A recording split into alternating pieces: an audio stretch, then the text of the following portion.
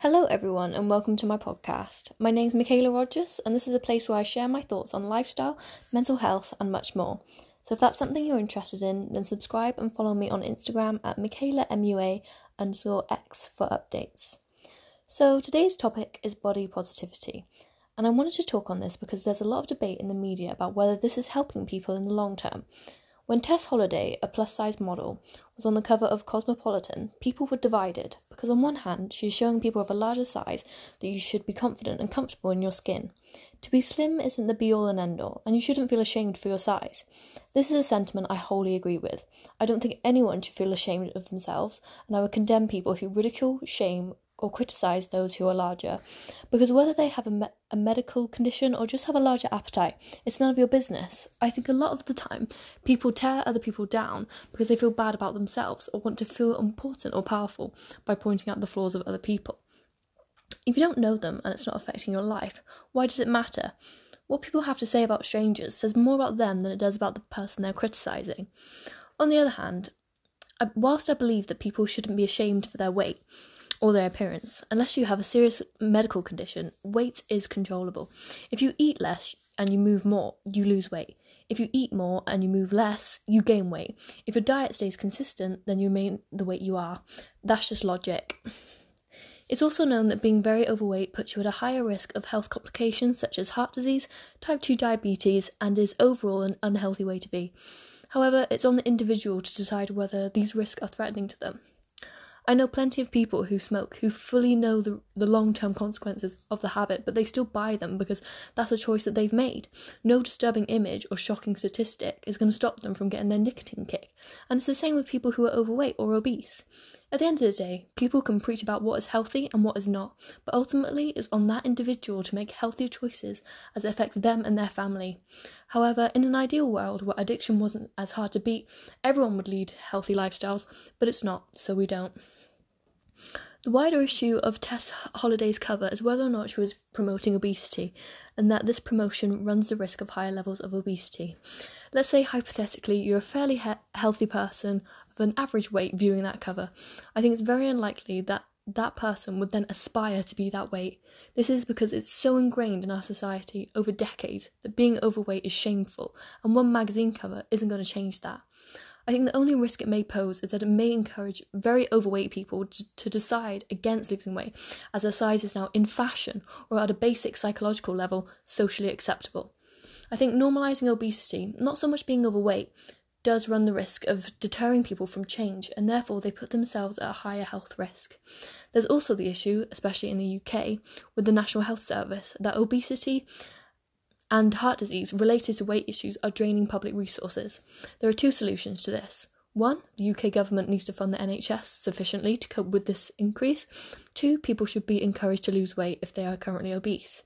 I think personally there should be a combination of the two, but if people who are addicted to food have a means to eat fast food, sugary foods, or just unhealthy foods in general, then they will.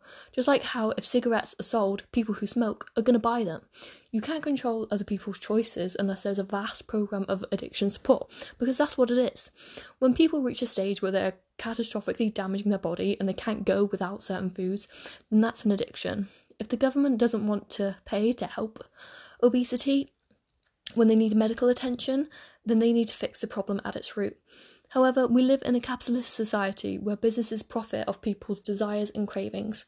So to really tackle the root of the problem on a massive scale, there'll be economic fallout due to the huge fast food industry, the restaurant industry, and other companies that benefit from people's poor diet choices.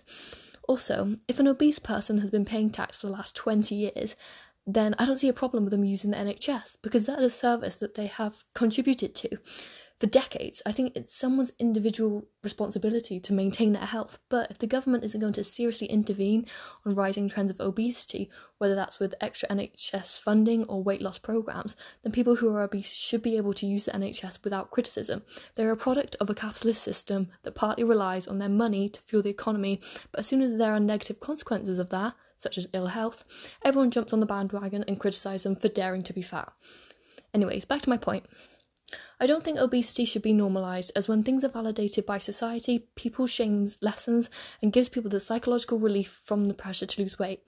I think in some cases people lose weight to fit in or to receive validation, but forget that ultimately they're doing it for themselves and themselves only. I think we need to separate the relationship between normalisation and shame. I think we shouldn't normalise obesity, but at the same time, I don't think we should shame people who are. Can those two ideas coexist? If we go back to the smoking analogy, smoking is becoming less and less normalised. For years now, you can't smoke indoors in public places. In some places, you can't smoke outside. The products can't legally be shown in shops. So there is a cultural rejection, at least in the UK, of smoking. However, if you have a friend who smokes, they know the risks the habit poses to them, but they're not crippled by shame. And you may mention quitting to them, but after a few weeks, you probably don't mention it and life goes on. They smoke, you don't, end of story. However, with weight, there is so much shame attached with the invalidation of it in society. Even myself, who's fairly average in size, I wouldn't say I'm slim. I have pockets of fat here and there. I have cellulite. I'm not all that comfortable sporting a crop top. I have a few stretch marks here and there and have been, at times in my life, ashamed of these imperfections, even though my BMI is technically normal and healthy. And whilst I don't think obesity should be normalised, I do think having a normal body should be. Most of us have a few rolls, cellulite or stretch marks. If you're a little overweight, you shouldn't be shamed for it. I'm glad to see that the times are changing. I see more and more plus-size models who, quite frankly, most of the time just have normal bodies, who simply don't subscribe to the standards seen on social media and magazines. Equally, we shouldn't tear people down who adhere to those beauty standards, willingly or not, because with this movement of body positivity, artists like Meghan Trainor and Lizzo have in their lyrics criticised skinny bitches and skinny hoes. At the end of the day, you can be a bitch if you're skinny or fat. Trust me, I've experienced both. I don't subscribe to the idea that if you're slim with no imperfections, then you must be a bitch, because people are more nuanced than that. And I think women demonising slimmer people, especially slimmer women, just comes across to me like projecting insecurities. And if someone is generally content in themselves, then why do they feel the need to tear other people down? Does there exist slim women who judge bigger women? Yes, absolutely. Is that a universal truth? No. I think as women we need to stop tearing each other down. I'm sure similar things happen amongst men in gyms with the posing and preening they do in front of the mirrors. I don't think it's... Excuse me. I don't think this is a solely woman issue, but speaking as a woman, we see the beauty standards of the Kardashians with their Instagram bodies and Instagram makeup. It seems like the standards of beauty just go up and up constantly. Do you have the right clothes? Do you have the right hair? Do you have the right nails? We're going around like headless chickens spending our money on these trends and fads. And don't get me wrong, I love getting my hair done and my nails done, but I notice that the expectation to follow these trends is strong. Beauty standards will always exist, but what we can do is not buy into these narratives and judge other women or put them down because of inbuilt insecurities. I think relentless social media posts and reality TV like Love Island make young women more insecure, and they encourage this comparison game. I know as an individual, I actively and consciously detach from these ideas, because if I didn't, I'd be horrible. I'd be constantly trying to keep up with trends, constantly checking my nails, checking my hair, comparing myself all the time, seeing all other women as a threat. It's a pathetic existence. And yes, I love makeup, and there's nothing wrong with being passionate about beauty or feminine things. It's when standards and expectations become overwhelming and a motivator of behaviour is when it becomes a problem. And it's not just a young woman issue. I'm sure it happens in male circles, and even mum rivalry happens, apparently. I think the crux of it is we need to stop judging other people and make ourselves feel better just to be kind. Stop judging other people to make ourselves feel better just to be kind. I think what Jade Holiday, Meghan Trainor and Lizzo all have in common, however, is that they cheer people on who are a bit bigger than average. They let them know that they're not the only one, and that being big doesn't mean you should hate your body. You can be bigger and be attractive and sexy. I admire these people for being so bold and making millions of young people feel better about themselves. I too have benefited from their positive sentiments, because although the odd lyric or two is a bit questionable, I think they genuinely have good intentions of lifting people up rather than tearing people down. People who are chronically overweight are more likely to experience mental health issues due to the shame society puts upon them, and I truly admire these women for stepping out and beginning the change of how we think about weight, attractiveness and beauty and body standards. Another avenue of body positivity is with skin problems such as acne, psoriasis and eczema. As someone who has struggled with acne over the years, I know the anxiety and the self-hatred associated with these issues. As with weight, on reality TV shows, we are rarely shown people with skin problems which are so common. If they complain about acne, they've got a tiny pimple on their nose, and then there's me with a raging hormonal acne, just like, oh, you think that's bad? And I'm not saying that wasn't annoying for her in that specific instance, but one pimple on their nose is seen as super noticeable and embarrassing. What does that say to those who have severe skin problems? That they should be crippling ashamed. That's what it says. At my worst moments of anger and exasperation with my skin at around age 14, I remember this one time I used a pumice stone to scrub my face. Do not do that. My face was red and raw, as you would expect after that, and I made it worse. But the thing is, I knew it wasn't a good idea. I knew the likely outcome of that, but I was angry at my own face. It was a self-destructive act. The thing is that your face is a huge part of your identity. It's how people remember you and recognise you. If that's marked with imperfection, then it crushes your self-esteem. I remember when I was around 16, when my acne started to lessen a bit, I felt so much better about myself, and I felt like I could actually look people in the eye confidently without those intruding thoughts of, can they see my acne? What do they think? Oh my god, I'm so ugly. I think, especially when you're young and you're discovering who you are, puberty can be such a bitch, because for me, having acne stored my confidence, and years later, I was playing catch up to my peers.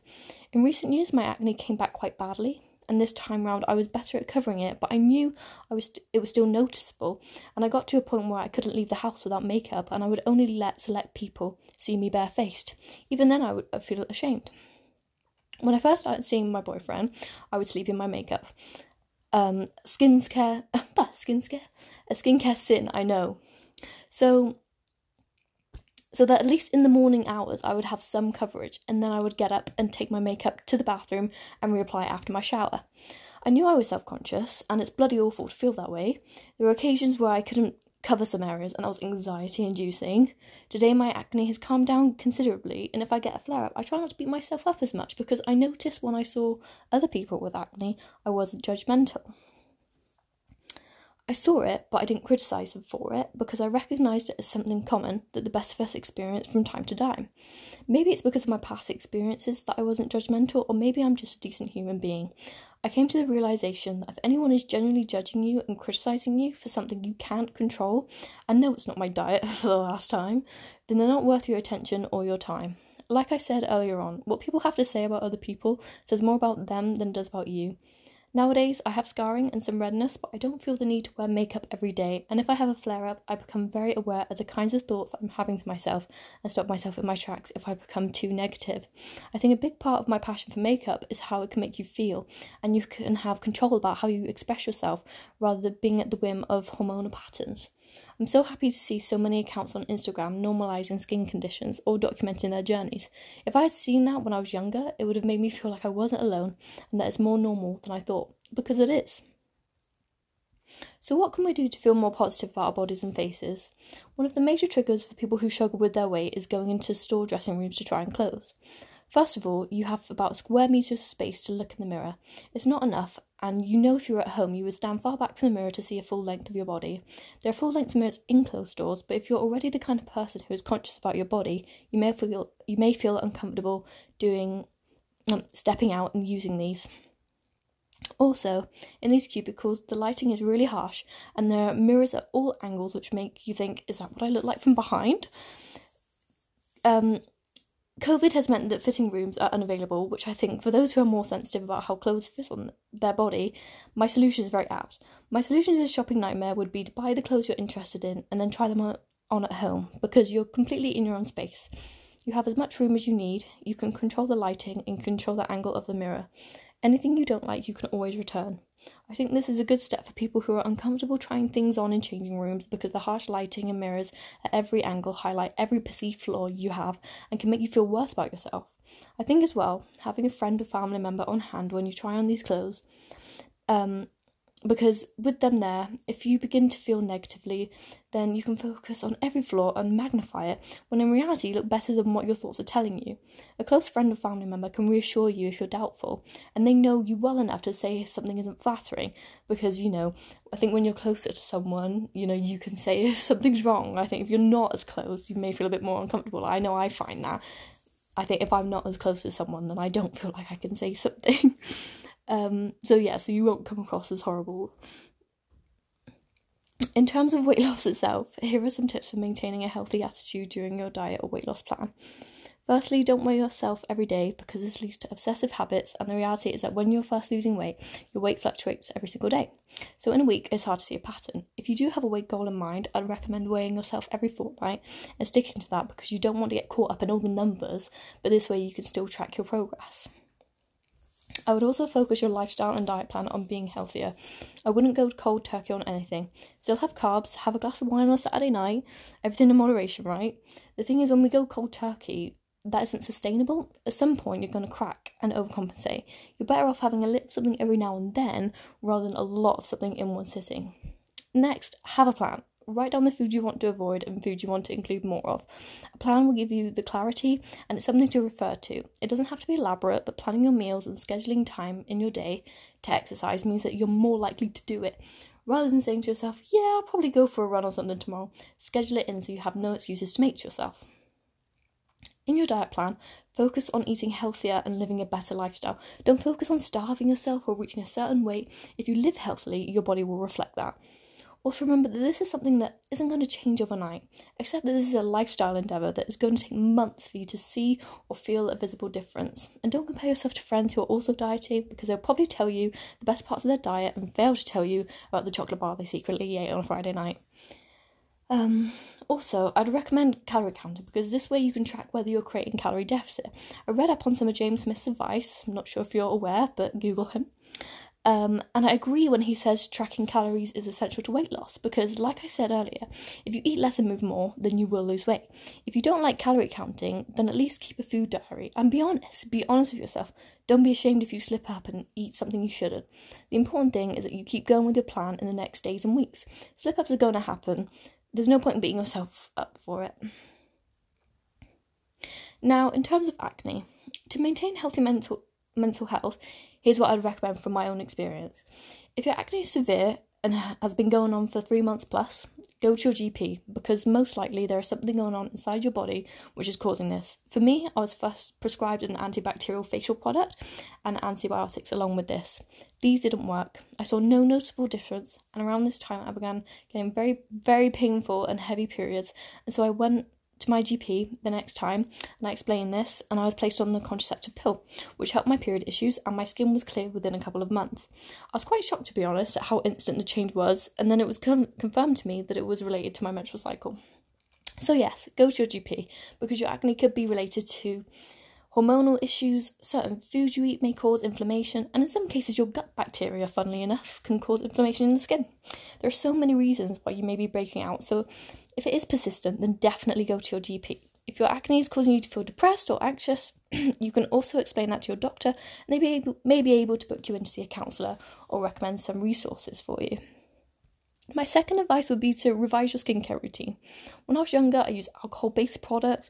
Oil-free was my go-to, but just because your skin's oily doesn't mean that you should avoid oil completely. Normally when your skin is oily, it's because your skin needs hydration, so your body's overcompensating for that. And I remember I avoided oil problems. I avoided oil products because I thought they'd make my skin more oily and make more acne, but I think the problem there was hydration, and oil can help with hydration, but go for hydrating products if you have oily skin. When I was younger, I used Clearasil in Clean and Clear, and knowing what I know now, I wouldn't have used these. I would have done things so much differently because Clearasil and I remember the Blackhead cleanser / exfoliator, things, their ingredients are so harsh, and I think when your skin is breaking out, you think you need something really harsh to tackle that harsh problem, when in actuality your skin needs gentle products to heal the inflammation rather than adding inflammation to more inflammation. I hope that makes sense. So use gentle cleansers and toners on your skin. At the end of the day, if your skin is inflamed and irritated, like I said, irritating products make it worse. Go for gel-based moisturizers. And if you have cystic acne, like I did, then I would recommend benzoyl peroxide. Start off with a low percentage and then build it up. This product changed the game for me. It minimized inflammation and helped with sebum control massively. Things to remember with that: it does have peroxide in it. It is safe to use on your skin. Just want to make that clear. Everyone's like, oh my god, it's bleach. But it did stain my bedding. So just be careful after you use it. I know at night, when you put your skincare on and you want to go to bed, but if it's still like on your skin and you go to bed, it may stain your bedclothes. So be careful with that. The next thing I would say is to notice what you say to yourself about your skin and your appearance. Be mindful of how you're comparing your skin to others and how that has a negative impact on your mental health. While mindfulness won't cure acne, it will help to alleviate those negative thoughts, and once you recognise a pattern of negative thinking, you can actively change the thoughts that you have. Acne is a temporary thing in your life. It's not forever, and it doesn't determine your worth as a human being. You're not ugly. Don't be ashamed of your acne, because you're so much more than that. The last thing I would say is to look for communities online, or maybe you have friends who suffer with acne. Reach out to these groups and look at what helps them, or see if they have tips and tricks that you haven't tried before. I think realising that you're not the only person who feels a certain way can make you feel a whole lot better. To tie things up today, whether it's weight or skin, or maybe you've got a big nose or something, there is no reason for you to feel like you're not enough, because believe me, you are. There are a lot of images and messages on social media, and the media as a whole, that subconsciously tell us how we should look and shames us when we don't comply to these ideals, either willingly or unwillingly. But if I were to leave you with one resounding message, is that you don't need to be so hard on yourself, and people aren't judging you as harshly as you think. Of course, try to live a healthy life, but don't get bogged down if you can't lose 5 pounds. Equally, don't beat yourself up for a breakout that appeared all of a sudden. Take note of the thoughts you tell yourself, be kind to yourself, and be kind to others. Thank you for listening, and if you'd like to see updates about my next podcast or have any suggestions on topics, then don't hesitate to follow me on Instagram at MichaelaMUA_X. If you want to ask me any questions or would like further advice about the topics I've raised today, don't hesitate to email me via the email provided on my Instagram. Alright, thank you, and I'll catch you later.